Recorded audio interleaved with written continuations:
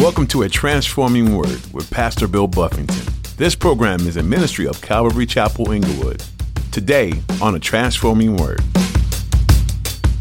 Sometimes in our lives when we're not right with God and we're in conflict with God, God's like, man, God's not going to stop working on you guys, on me too, right? God's not going to stop doing the things. God's like, I'm going to prepare situations that are going to bring out in you what's there so you can see it, and I'm working on you. I want to bring you back where you need to be. And so what you could do is learn quickly, submit quickly, you can be a quick work with the Lord. I get it, Lord, I submit quickly. When there's something that you really don't want to do, how do you handle it? Do you push it off until it's too late? Ignore it completely? Facing difficult situations can be one of the most frustrating things we have to deal with in life and today.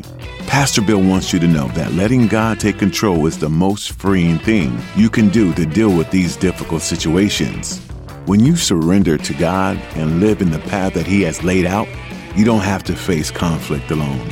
Let God take your burdens. Now, here's Pastor Bill in the book of Jonah chapter 4, as he continues his message, A Heart of Conflict. I was called to be a pastor. I was on my way to being a pastor, and God said, a pastor can't be a striker.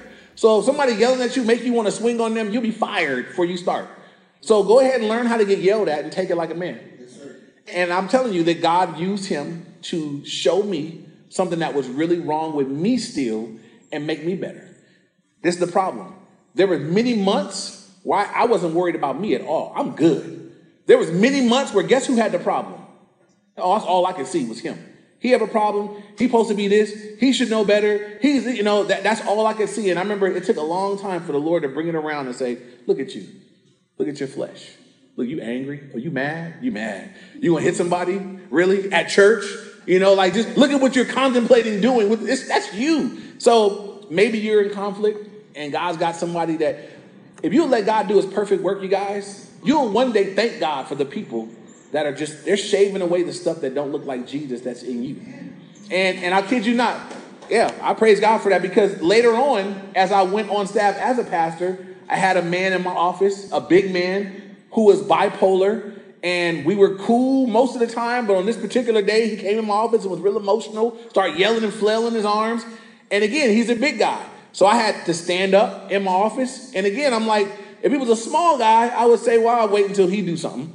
But he was a very big guy, and I'm like, I think in the wrong era of my life, I would have felt like I had to go first. But I felt like God had given me victory. He yelled, I stood up. I didn't say anything to make him yell more. I said, let's go outside. You're too loud to be in the office. We walked outside. We got out to the sidewalk, and I just left him there. Left him out on the sidewalk and said, I don't have to stay and hear you yell. I didn't touch you. You didn't touch me. I'm going to close the door and we're done. It was over. Total victory, God would give me opportunities to walk that out. I would feel like I was delivered. I went home. I said, I'm not what I used to be, but I'm not done yet. So let God have his perfect work, though. If there's things that God is using, again, in every situation, we want to come back to a place where it's like, God, what's your word say? How does your word tell me to handle this? If you're too emotional and angry, then find someone out of your emotional state that's spiritually strong enough that can say what you need to hear without siding with you. Some of y'all got friends that are weaker than you, and you will tell them, girl, this person did this to me, and they're like, well, I can't believe that. That's wrong. Those people aren't helpful for your walk with Jesus. Right? I got people in my life that it seems like no matter what I tell them, they find the wrong in me. I'm like, man, have a little mercy on them, brother, but hey, those are the friends I need, though. I need people like that in my life. I need men in my life that'll say, hey, this is probably what you should do. And just come at me and give it to me. And so I thank God for those kind of people that'll tell me what God's word says. That keeps me accountable and keeps me in the right place. So moving on, Jonah's mad because everything he wanted or needed from God in chapter 2, God did for them. And he's upset about it. Look at verse 3 now. It says, therefore now, O Lord, please take my life from me, for it is better for me to die than to live. And he's going to say this again in verse 8. He said it in verse 1. Jonah's, I don't know if he's an emotional guy or what, but he's so upset that he's like, I just would rather die. This bothers me so much, God. that you forgave them. I just want to die. I just would rather die than. And again, I know that there are some people that struggle with those kind of thoughts. There are people that are so discontent with certain aspects of their life that they're like, man, God, because that's happening, I just rather not be here. I just would rather die. But here's the thing. That's another place where Jonah's in conflict with God. God doesn't want him dead. God's preserved him with a great fish. God's like, it's not time for you to die, bro. You're going to be here for a minute. It's another place where he's in conflict with God. There are people that are in that conflict with God. God has said, I want you to live. And they're saying, I don't want to live like this. God's like, I want you to live like this. I want you to let me minister to you so you can live like this. I'm going to help you in your life like this. No, I don't want to live like this. It's another conflict with God. It's a deep one. It's a real one. It's a very real one that people battle with and struggle with. Once again, in that place, we want to find ourselves submitting to God. God, if it's your will that I be here under these circumstances, in this particular situation, then show me what to do. Show me how to live like this. There's a lady named Johnny Erickson Tata.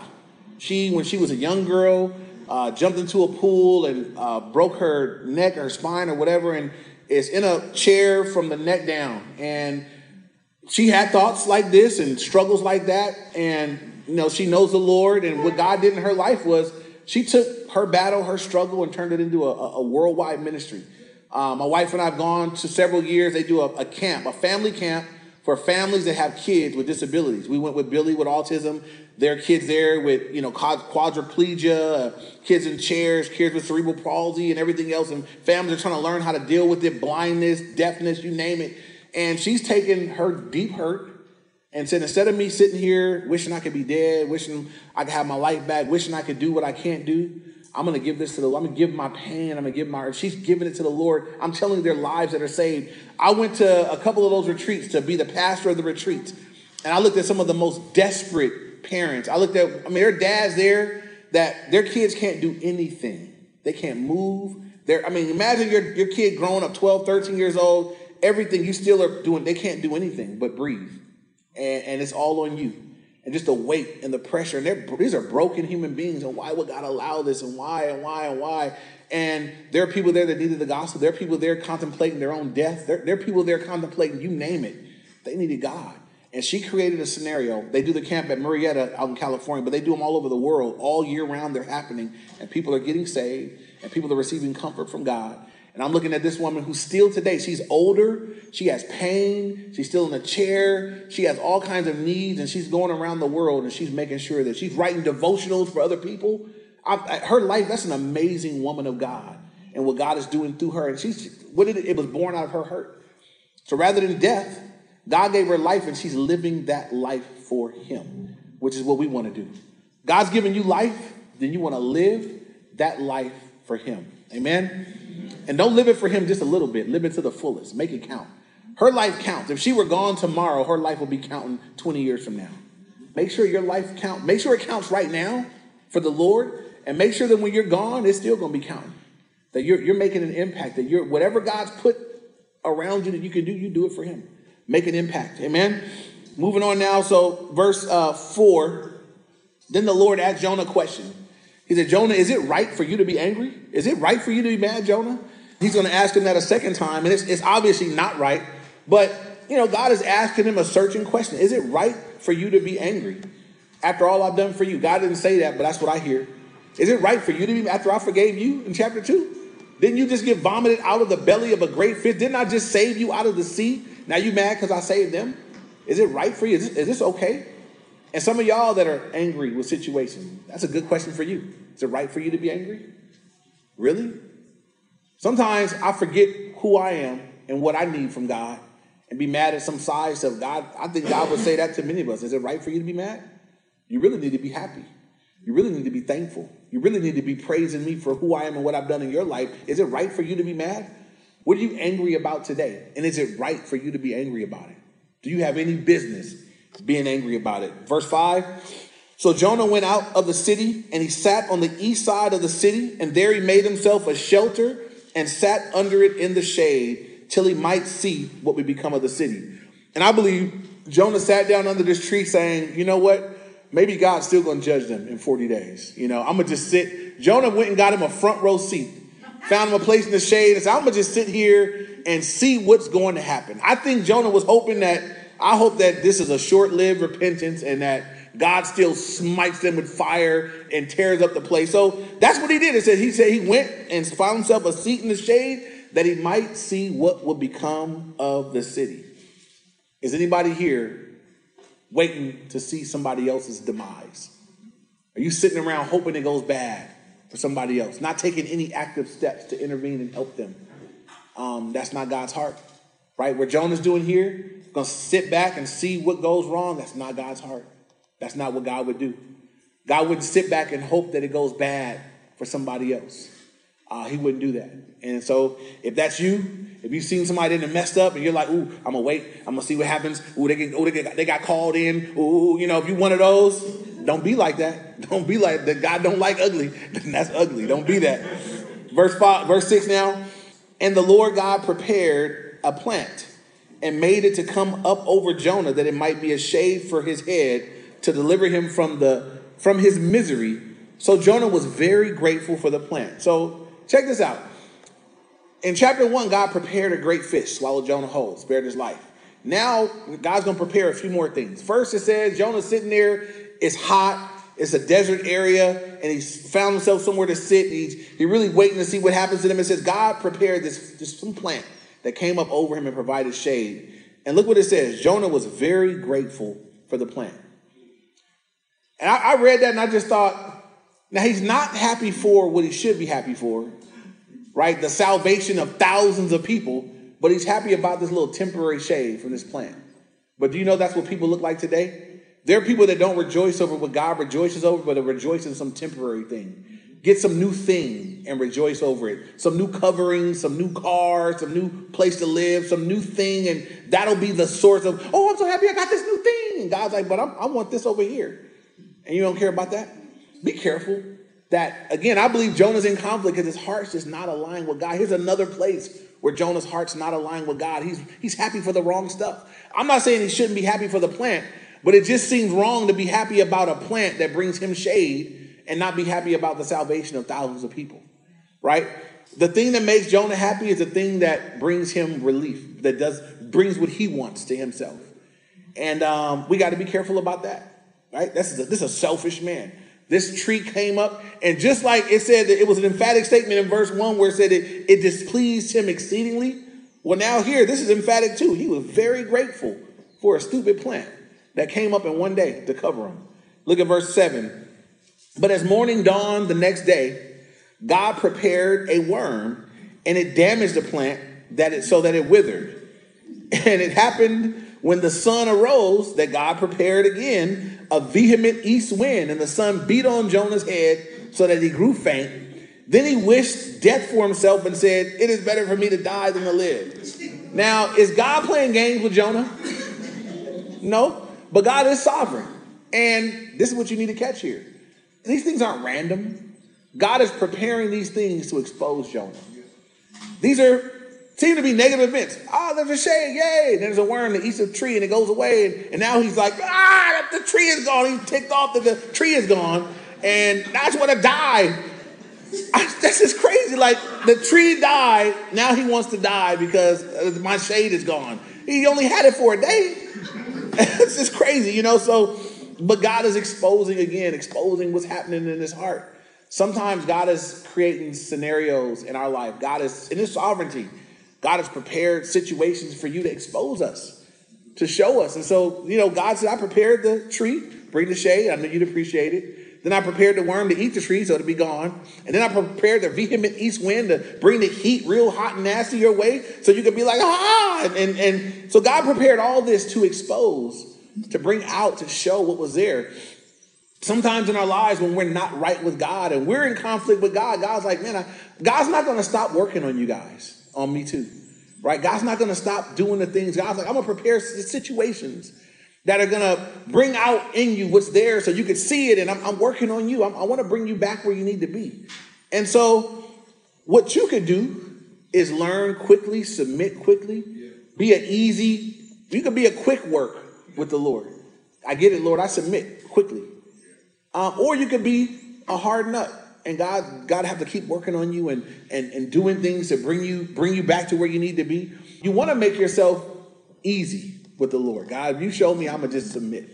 All you got to do is speak it to the word, put it on my spirit, put it in my mind, and I will yield and submit and obey it. You don't want to be difficult because God will prepare circumstances. God will do that in our lives. Things that will test our hearts and reveal our hearts and show what's in them. And so, as I look at this, I remember, when my wife and I when the kids were smaller, Harmony was a little girl. I don't remember how old she was. It was a Christmas. And she had wanted this American Girl doll. And I didn't know, I'm not a doll person, but it ended up being this ridiculous, for a doll, it was a very expensive doll. I'm like, that is ridiculous. That doll cost that much money. And so we weren't going to get it. Then we ended up getting it. And then my wife, who's not normally a prankster, my wife was like, I got this great idea. So that was all she wanted that Christmas, one American Girl doll. So we had it put away somewhere, and the kids opened up whatever gifts. Mika had went to like Walgreens, and she bought some cheap porcelain weird looking doll and wrapped it up. And so gave it to Harmony last. And that her heart was hoping to open up this American Girl doll. And she opened up this ugly little porcelain thing. And I'll never forget, because, I'm like, what if we ruined it? It's really not nice that we did that to her. But her heart it was so sweet. She opened it up. Now, I know that's not what she wanted. And I don't even think she was truly thankful for it. But she received it. She smiled. She's like, thank you so much. She gave us hugs and kisses and said thank you. And she went. I'm like, we messed up for that. We wrong for that, Then we gave her real gift. But my wife was like, now, if she had a fell out or had a bad attitude or been like, that's not what I wanted, you think she'd have got that American Girl doll? No, it would have exposed something that, something that wasn't right.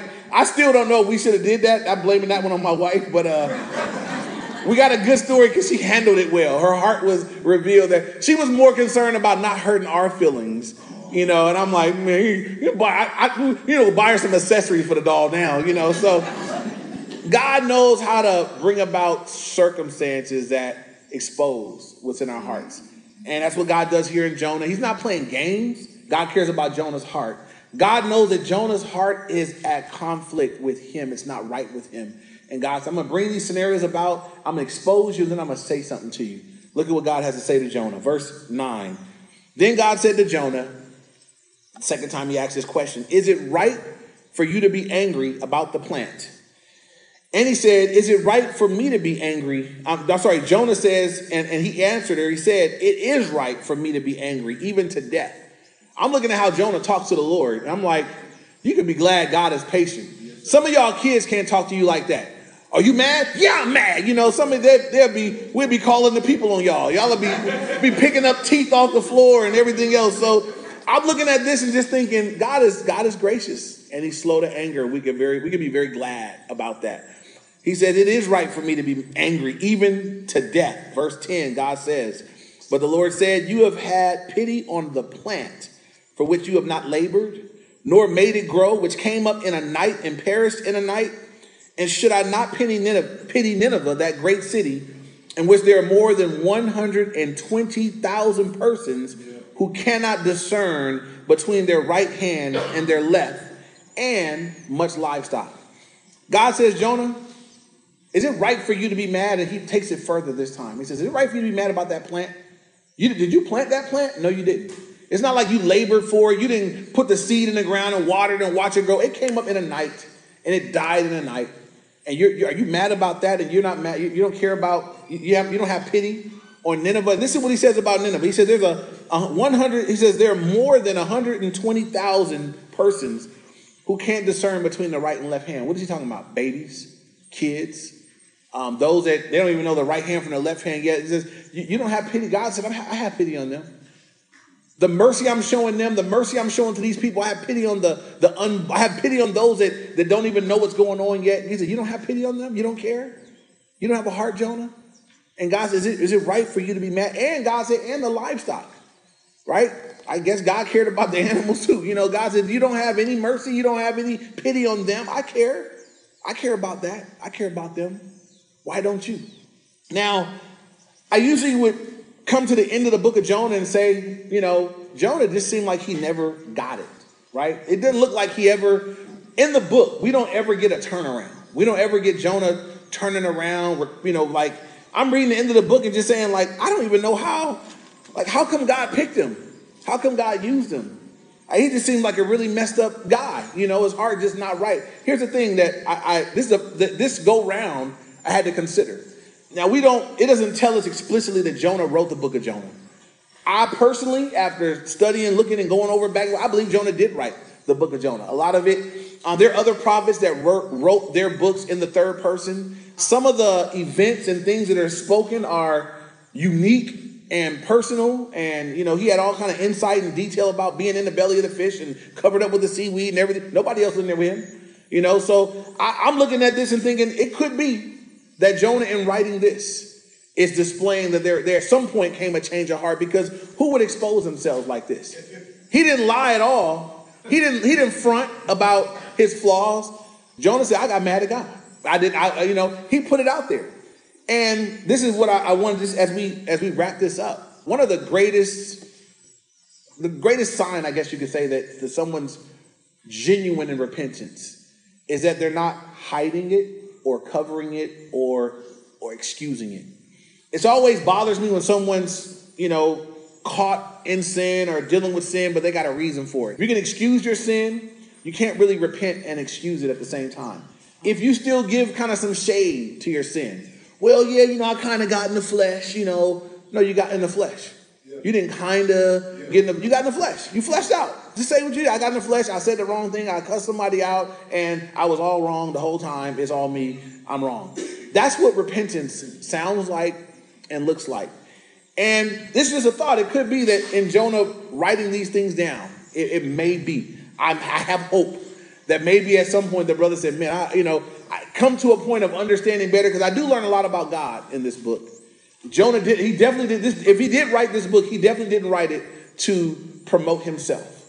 He didn't write this book so you could be like, wow, Jonah, that was no one reads this book and says, let's be more like Jonah. There ain't no what would Jonah do bracelets going around. That wasn't the goal of him writing this. I do learn that God is gracious and merciful. I do learn from his error and his mistake that I need to have a heart for the lost. I do learn from him that God is sovereign, and even if I try to get away, God won't let me get away.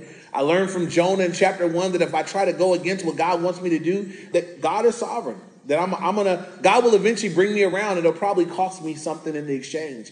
I learned from Jonah's life in chapter 2 that when I really repent, God really forgives. I learned from Jonah in chapter 3 that God gives us new chances to do what he called us to do. As Jonah got a second chance to go and do what God had called him to do. And I learned from Jonah in chapter 4 that the reason a person's heart can be at conflict with God, or just their hearts are at conflict. Why was he so discontented? Why was he angry in verse 1, ready to die in verse 3, and ready to die again in verse 8? That just sounds so unhappy and conflicted. It's because he wasn't right with God. And there may be people here today that your life is like that. Just so much conflict, so much unrest and lack of peace. Could it be that you're just not aligned with the Lord? Because if it is, and if you can admit it and acknowledge it, you can get right with the Lord today. When we turn to him, he receives us. We confess our sins, he forgives us. When I repent, God receives my repentance, right? It's really between me and the Lord. It's between you and the Lord. We can get right. If there's any part of your life that you find today, man, I'm not right with God in this. And I've been blaming this person. I've been blaming that scenario. I've been blaming this thing. But as it all comes down, my heart's just not right with the Lord. And I want to repent of that today. I want today for us to be a day where we can repent and get right. We can lay it down today.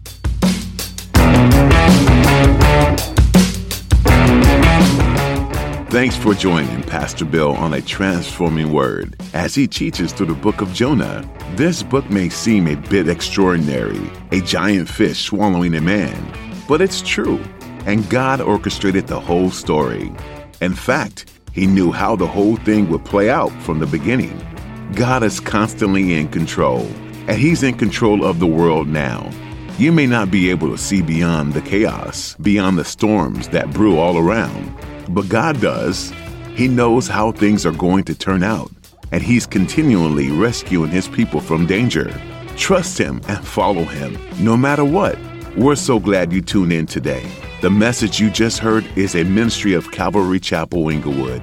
If you're ever or near the Inglewood area, you're more than welcome to join us for church. We meet at Calvary Chapel, Inglewood every Sunday and Wednesday, and we would love for you to be a part of our time of worship and Bible study.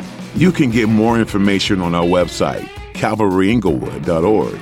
You can also call or text us for more information. Our number is 310-245-4811. Again, that's 310-245-4811. If you're looking for more resources or ways to connect with us, you can also find us on Facebook, Instagram, and YouTube. Just look for the links on our website. Again, that's calvaryinglewood.org. Well, that's all we have time for today. But Pastor Bill will have more to share from the book of Jonah next time on A Transforming Word.